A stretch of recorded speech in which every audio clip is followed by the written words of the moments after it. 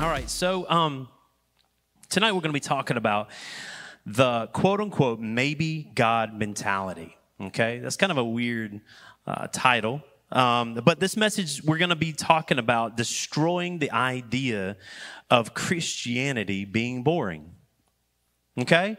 How many guys can contest to, like, in your walk with God, at some points, it's been boring? I'll raise my hand. Man, y'all really? Y'all need to come on. Be honest with me. It's like there have been ups, there's been downs. It's just like any relationship. Sometimes it's awesome. Sometimes it's just like, what's going on, God? So also we're going to be talking about practically living a life with the expectation that God can do the impossible through you. That's where it gets exciting, y'all. All right, so the main scripture focus is I'm going to focus on 1 Samuel 14, 4 through 6. It says, to reach the Philistine outpost, Jonathan had to go down between the two rocky cliffs that were called Bozez and Sina. The cliff on the north was in front of Michmash. That's a weird name. And the one of the south was in front of Geba. Let's go across to the outpost of those pagans, Jonathan said to his armor bearer. Perhaps the Lord will help us, for nothing can hinder the Lord. He can win a battle, whether he has many warriors or only a few. So I like that translation, but I like the next translation, which is a little bit better. It's the Message. It says, Jonathan said to his armor bearer, come now, let's go across these uncircumcised pagans. Maybe God will work for us. There's no rule that says God can deliver us by using a big army. No one can stop God from saving when he sets his mind to it. So we're going to be talking about those two words, maybe God. So those two words actually have a lot of power in them. And there's so much faith that's inside of those words. There's so much uncertainty, mystery, expectancy in those two words. So how many of you have gotten stuck in like a little rut in your faith where it gets boring? Kind of like we already talked about that. Some of you guys raised your hands. If you've ever been in the faith a while, I believe many Christians can get into this rut and don't know how to get out of it. So I have a beautiful, almost 9-year-old daughter. Her birthday is going to be on Sunday. Everybody give it up for Evelyn. You can sing happy birthday later on Sunday. But me and my daughter Evelyn have something in common. We love treasure hunt movies and adventure movies. And Evelyn, what's your favorite movie of all time? Hopefully you say it. National Treasure, all right? So, and mine is The Goonies. I'm kind of old school. Yeah, I got some fans. Okay, all right. So, me and Evelyn and Lindy, she watches, just some girly romance stuff. But me and Evelyn, we're all about the adventure.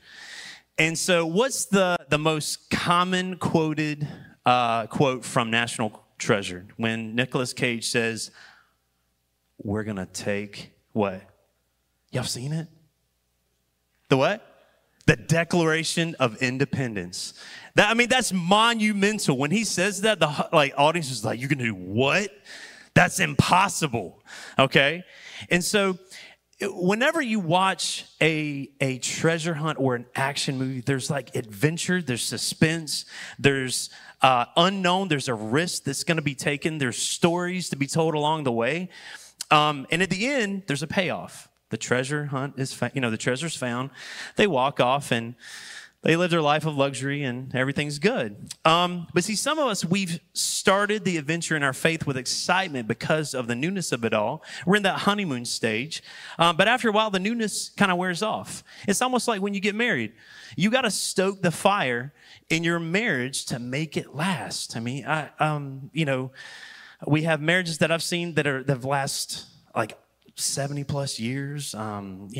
It's amazing. But the key to that is making that spark alive and doing things that you don't normally do, and finding adventures with each other. So basically, the adventure of your walk with God has grown cold. Now, this is what I was thinking. My next statement says, if your walk with Christ was to be put in a movie, would people be amazed or bored? And think about that. If your walk with Christ was put up in a movie and Hollywood was like, yeah, we're going to take your story and it's going to be amazing and you're going to represent Jesus to all these people, like, would it amaze people or would it bore people? So how do you get that spark and adventure back in your relationship with Jesus? So over time, you have to be creative and fan that flame. So number one is you got to start taking risks, okay? I'm an adrenaline junkie. How many of you guys like roller coasters or anything like that? I like roller coasters. You get me on any roller coaster except the fair, because there's so many accidents that happen at the fair and so many deaths. I'm not getting on any roller coaster or anything at the fair. I'm sorry, I'll eat the food. I'll do anything. I ain't getting on no rides. But there's something, a level of excitement of facing death and then escaping it, right? So in 1 Samuel 14, Jonathan and his armor bearer left his dad's camp, which is Saul, 600 soldiers to go into the Philistine camp, all right? So Saul and his soldiers of 600, they were just chilling. They weren't doing anything for I don't know how long, probably days, maybe weeks. And so these two guys, Jonathan and his armor bearer, which is probably like his best friend, took a major risk. They were about to take an entire Philistine army on, just two people, okay? But and they were about to face hundreds and thousands of well-trained soldiers. So I would say the perspective, Jonathan was probably tired of sitting around with his dad and Saul and his army doing absolutely nothing, taking no risks. And so he's like, well, I'm going to do this. Ain't nobody else doing it. So some of us, we've been comfortable doing nothing for years. And we've been comfortable just like Saul, just like the army. They know that they're supposed to go out and fight. They know that they're supposed to be doing something for God. But they're just like, man, I got to get a little bit more righteous. I got to get a little bit more time in church to sit on my butt and do nothing. And you know what? It kind of feels good. You know, it kind of feels good to just kind of see. And then it becomes comfortable. So to be honest, Jonathan did not specifically hear from God. And he did not receive confirmation that the battle against the Philistines was going to be successful. He was basically saying, hey, let's go. I just heard God tell me everything was going to be okay. No, he did not. He said, hey, you know what? Let's take a risk. Maybe God will show up. So Jonathan was confident that if God did show up, he'd take care of business. In verse 6, he says, he can win a battle whether he has many warriors or only a few. And we see this in Judges 7 with Gideon and the Israelites taking on the Midianites. Gideon started with 32,000 troops. If you think about that, how many people does the PNC Arena fit? I don't know, like 10,000? I don't know. So basically triple the PNC Arena, okay? And say there's 32,000 people in there. And 31,700 people exit, and there's only 300 left. God was like, that's the people that are going to be fighting for me. So Judges 7:2, it says, the Lord said to Gideon, you have too many men, 31,700 men. That's too many. He says, I cannot deliver Midian into their hands, or Israel would boast against me. You see what God's doing here? He's saying, I'm trying to take the credit off of you and put it onto me. My own strength has saved me. See, a lot of us, we've depended on ourselves a little bit too much in life, and we've never taken risk in saying, God, if you don't show up, I'm messed up. We've never given God a chance to do that. Okay, so some of us, we've controlled everything our whole lives to the point where, like, there's no room. We've pushed out opportunities for God to be able to. Okay, Gideon could have been disobedient. He could have carried 31,700 troops into battle and probably easily won. But God was like, no, I don't want you to get the credit, because I want to start working in you, and I want my name to be glorified and not yours. Amen? Y'all awake? All right. Number 2 is embrace the maybe God mentality. The maybe God mentality will be one of the things that take your ordinary Christianity to the extraordinary level. Imagine your life with this type of outlook. You will be able to do the things you've always imagined. And, invite that neighbor that you're kind of afraid to even speak about Jesus about at work, or take a leap of faith on that new business idea, or share Jesus with that person that you're kind of afraid that how they're going to react. Or if you're single, taking that chance on that one person that you've been afraid to ask out, and Jesus has been like, ask that person out. Okay? Y'all can laugh. Okay. Y'all are stiff tonight. All right. Stepping up and leading that small group that you've had on your heart for a long time. Being involved. Guess what, guys? We have a street evangelism small group now. That takes some guts. I've been out twice. It is intimidating. Now that's stepping out. That's stepping out. So if you want to get involved in that, I think Pastor Josh is leading that up. And it has been adventuresome, hasn't it, brother? You've been out there? He's like, yeah. There's some stories to tell from that, or starting a ministry that you felt impressed for God to, you've been feeling impressed for God to start a ministry, for you to start a ministry that God's been put on your heart. See, the sky is the limit. See, Bible heroes with the maybe God mentality were Daniel, Noah, Shadrach, Meshach, Abednego, King David, all the disciples, Paul. So before Shadrach, Meshach, and Abednego were thrown into the furnace, Daniel 3:16 through 18 says, Shadrach, Meshach, and Abednego replied, "O Nebuchadnezzar, we do not need to defend ourselves before you. If we are thrown into the blazing furnace, the God whom we serve is able to save us. He will rescue us from your power, your majesty. But even if he doesn't," there's that maybe God. Man, he may show up, he may not, but we want to make it clear to you, your majesty. See, there's still some respect that these dudes had. That we will never serve your gods or worship the golden statue you have set up. See, these were real people with real families. And they didn't know exactly how everything was going to turn out. But they were like, you know what? We're going to be following God. Maybe God will show up, maybe he won't, but we're just going to follow God. We're not going to bow to any images. We're not going to do anything. We're just only going to follow after God and let him show up. So as long as we feel the peace of God about a situation, then usually we can step out and take that leap of faith. So back in 2018, before the market went absolutely nuts, me and Lindy, we had a dream that we love Wendell. I was born and raised in Wendell, when it was Wendell, and now it's Wendell. Northerners have come into our neighborhood and said, "Oh, it's Wendell." No, it's Wendell. You got to sound like a trucker when you do Wendell. So when Wendell was Wendell, we had a dream that we wanted we really liked this new neighborhood. It was Wendell Falls, and it was really nice and stuff. And we would go to the little farmhouse. Lindy would go to the farmhouse and get a little coffee drink and everything and stuff like that. She said, "No, man, wouldn't this be nice to just live in here?" I'm like, "Yeah." I just saw money. I was like, "Nope, nope." I'm the saver. Lindy's the dreamer. And it would just, yeah. So I was like, that's nice. And so we went, we went to our home, stuff like that. And so one day, God put it on my heart. He's saying, we went past, and he literally spoke to me. He's like, "This is your home." I said, "What?" I was like, "There ain't no way. I'm a pastor, God. What in the world?" Okay, and he's like, "No, I'm going to make a way." And I was like, "God, you're going to have to work a miracle. You're going to have to work a miracle." And so we got ready. We prepared a house. We sold it.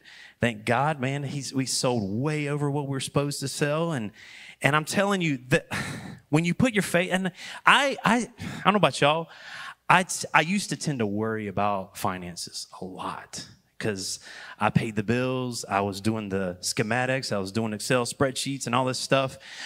And I was like, I don't know how this is going to add up. But God's told us that this is supposed to be. And all of a sudden, this peace came upon me.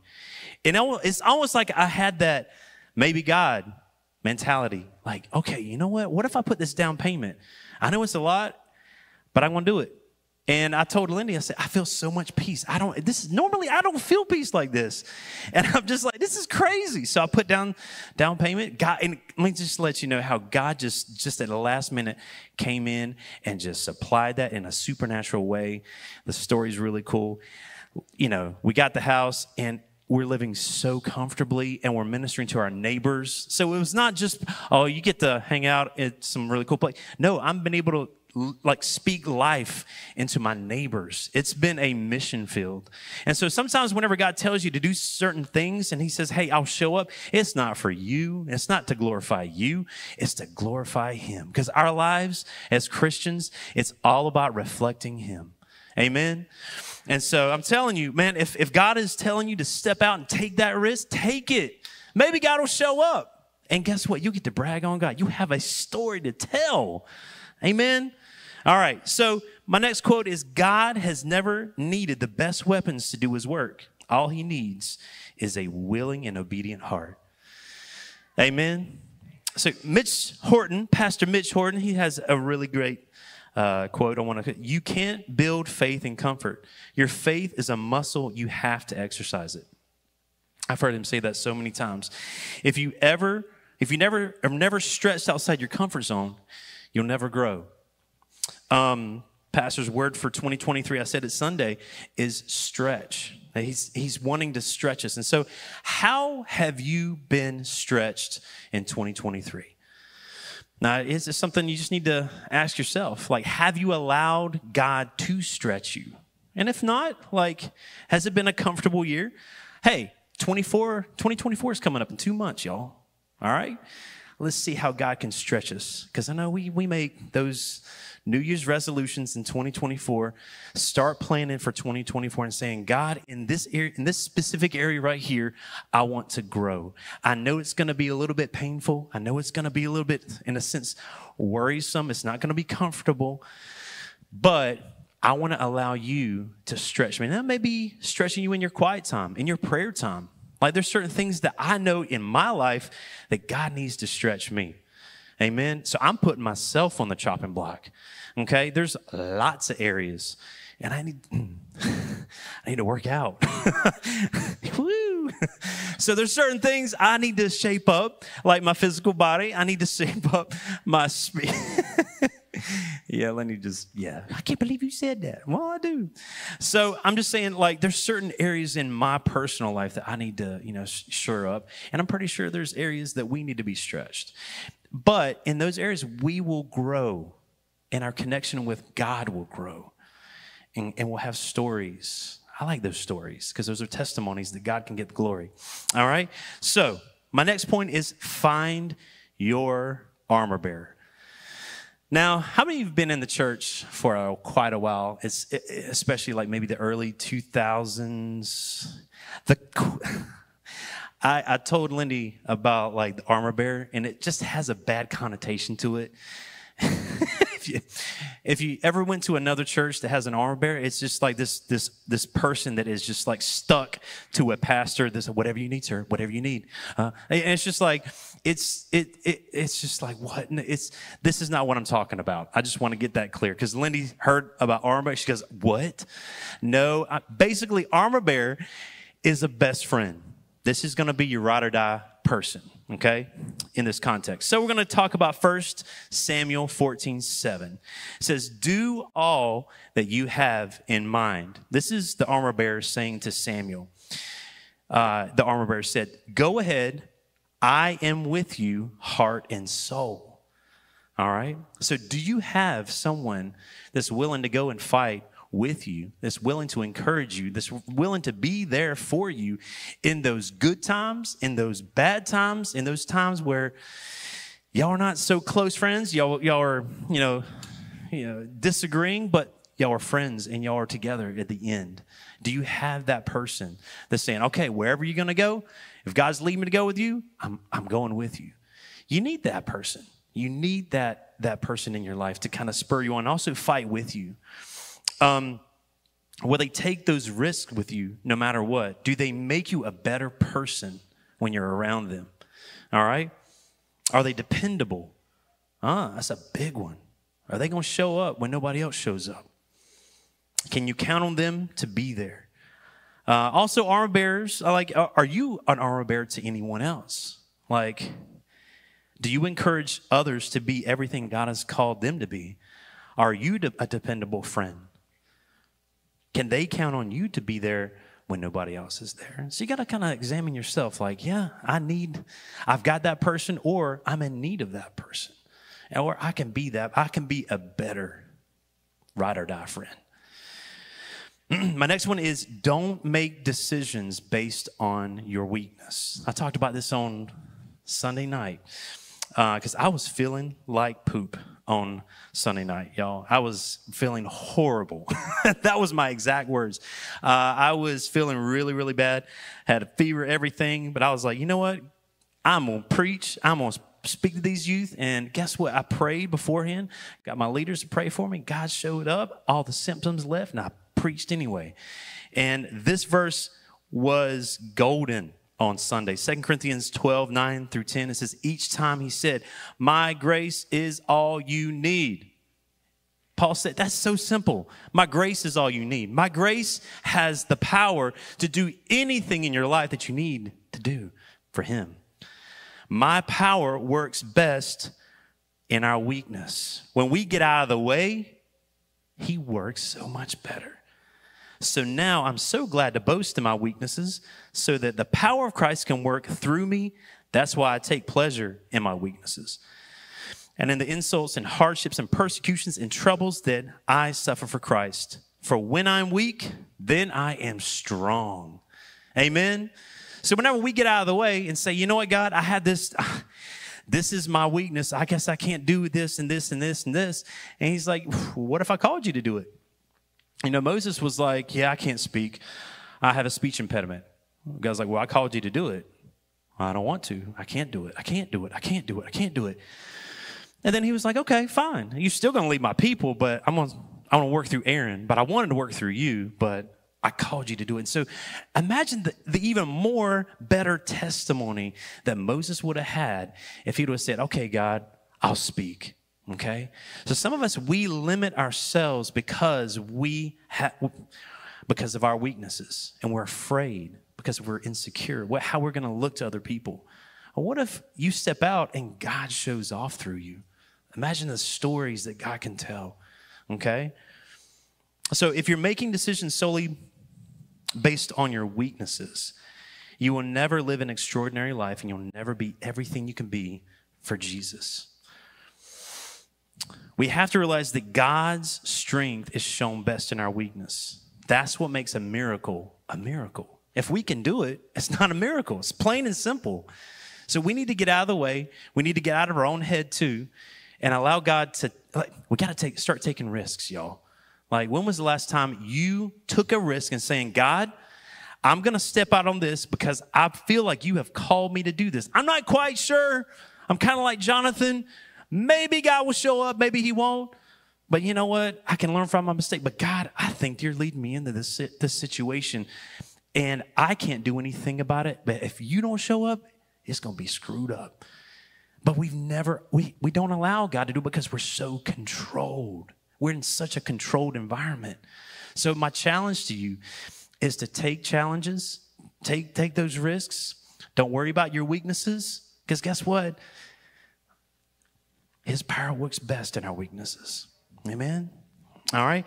So Jonathan did not make his plans based on the strength of the enemy. He made his plans by looking at the greatness of God and his perspective of seeing God's unlimited strength. Amen? So he didn't look at the obstacle saying, I guess we can't. I mean, I see these thousands of Philistines. I guess we can't. Oh, she's like, hey, what if we show up and God just smites them all? Like, that'd be so cool. That'd be so cool to go out like that. So let's go to Numbers 13, 30 through 33, talking about Joshua and Caleb. This is one of my favorite stories in the Bible. It says, but Caleb tried to quiet the people as they stood before Moses. Let's go at once to take the land, he said. We can certainly conquer it. But the other men who explored the land disagreed. We can't go up against them. They are stronger than we are. So they spread this bad report about the land among the Israelites. The land we travel through and explore will devour anyone who goes to live there. All the people we saw were huge. We saw even giants there. The descendants of Anak, next to them, we felt like grasshoppers. And that's what they thought too. Then in Numbers 14, 6 through 9, it says, two of the men who had explored the land, Joshua, son of Nun, and Caleb, son of Jephunneh, tore their clothes. Okay, when they tear their clothes, that means they're mad or they're sad. They're extremely distraught. That's like, blah! They're very, very sad. So they said to all the people of Israel, the land we traveled through and explored is wonderful. So you see the different perspective here, okay? This is a wonderful land. And if the Lord is pleased with us, he will bring us safely into the land. You see that? Maybe God will show up. It says, wonderful land, and give it to us. It is rich. It's a rich land flowing with milk and honey. Do not rebel against the Lord, and do not be afraid of the people of the land. They are only helpless prey. They have no protection, but the Lord is with us. Don't be afraid of them. Do you see the contrast of these perspectives? Like, the negative people, they were like, oh, we're like grasshoppers. And see, Joshua and Caleb were like, hey, man, they're like helpless prey before us. Y'all see the different perspectives? Okay? So this is my next statement I came with this afternoon. I was like, how we perceive God will determine how he works in our lives. Man, are we going to be these cowardly people that are just afraid to do what God has called you to do? Or we're going to be like, dude, they are helpless prey. Or this situation is helpless prey before my God. Only God can, but I'm telling you, if God shows up, man, they better watch out. Okay, so I'm going to conclude. So summarization of 1 Samuel 14, 13 through 16. I want to tell the end of the story because, I told a story about Jonathan. They're about to go out to face the Philistines. You're like, what happened? All right, so if you haven't read, I'm going to fill you in. So Jonathan and his armor killed 20 men just on their own. All right, panic broke out among the Philistines. Then the earthquake struck and then put them in a panic into overdrive. The Philistines somehow started dying in all directions. Saul and his men, little wimps, started rushing out to battle and found the Philistines fighting and killing each other. Okay? God saved the Israelites that day, and it all started with two brave people saying, you know what? Maybe God will show up. Maybe God will come and hang out with us and just totally destroy these Philistines. I don't know how he's going to do it. But I mean, imagine, first of all, Jonathan took on 20 people by himself. And if you get to read the whole story is just chock full of just amazing stuff. The Old Testament is one of my, I love the Old Testament. It's Bible's not boring, y'all. I'm telling you, it is fun. It is exciting. 1 and 2 Samuel is my jam. Love it. All right, so action points I want to leave you guys with because I like to be practical about these things. Keys to having a maybe God spirit. Number 1, make room for God to do extraordinary things in your life. Number 2, take the initiative to leap out in faith with God in mind in every situation. Okay? Stop viewing things as though they are bigger than God. All right? Whether it be cancer, whether it be a diagnosis. Let me just say, the doctor does not have the final word. That is not your identity. Your identity is found in God. He gets the last say. First Peter 2:24, by Jesus' stripes you are completely healed. That is your identity. If you have to quote it every single day, if you have to quote it 100 times a day, your identity is found in God's healing, not the doctor's diagnosis. Okay, amen? Number 4, just be honest with yourself and examine, how do I really, truly perceive God? Do I have a Joshua Caleb? Like, man, I'm just ready to do anything for God. Whatever he says, let's go. All right. Maybe you're right off, of just getting saved, and you're in that honeymoon stage, and you're just like, okay, God, well, what's next? That's awesome. Keep that alive. Write these stories down. Honestly, write these stories down, because you're going to forget about them. That's why David's Psalms in the Bible is like over, 150 some chapters. It's because he knew that he would forget about the good things. We have a negative, biased mindset. We will remember the bad things in life majority of the time if we don't force ourselves to remember the good things. That's scientifically proven. You can look that up. So we have to make a conscious effort to put the good things that God has done, those stories that God has done in our lives, to focus on them whenever we're facing battles, and say, look back on the stories. That's something also we can pass on to the next generation. It's a whole nother sermon that I want to preach. I've already preached, but it's So number 5, look for friends who will live that maybe God mentality with you. Okay? You need that armor bearer. You need that ride or die friend. You need that person that's going to sharpen you whenever you're feeling down. Or you're going to need to sharpen that other friend when they're feeling down. Say, hey, you know what? I know you're feeling bad, but hey, don't you remember last week when God just did that miracle in that girl's life, and hey, come on, let's go. Let's go save some people. Okay? Did y'all get something from it tonight? Isn't God good? Y'all can stand up. Father God, we just love you so much. We thank you for your miracles. We thank you, Lord, for the stories that these precious people of Victory Church already have. I thank you, Lord, for what you're doing. I thank you, Lord, for purpose that you are birthing inside of every person that's hearing my voice. God, I pray that your spirit, the spirit of boldness, will come upon us, Lord, in Jesus. And Lord, that we would do the things that you have called us to do. Lord, I break the spirit of fear and anxiety. It may try to keep us from doing everything that you have called us to do. Lord, help us to have a maybe God mindset in every situation that we face this next week. God, we praise you, God, for being for us, not against us. In Jesus' name.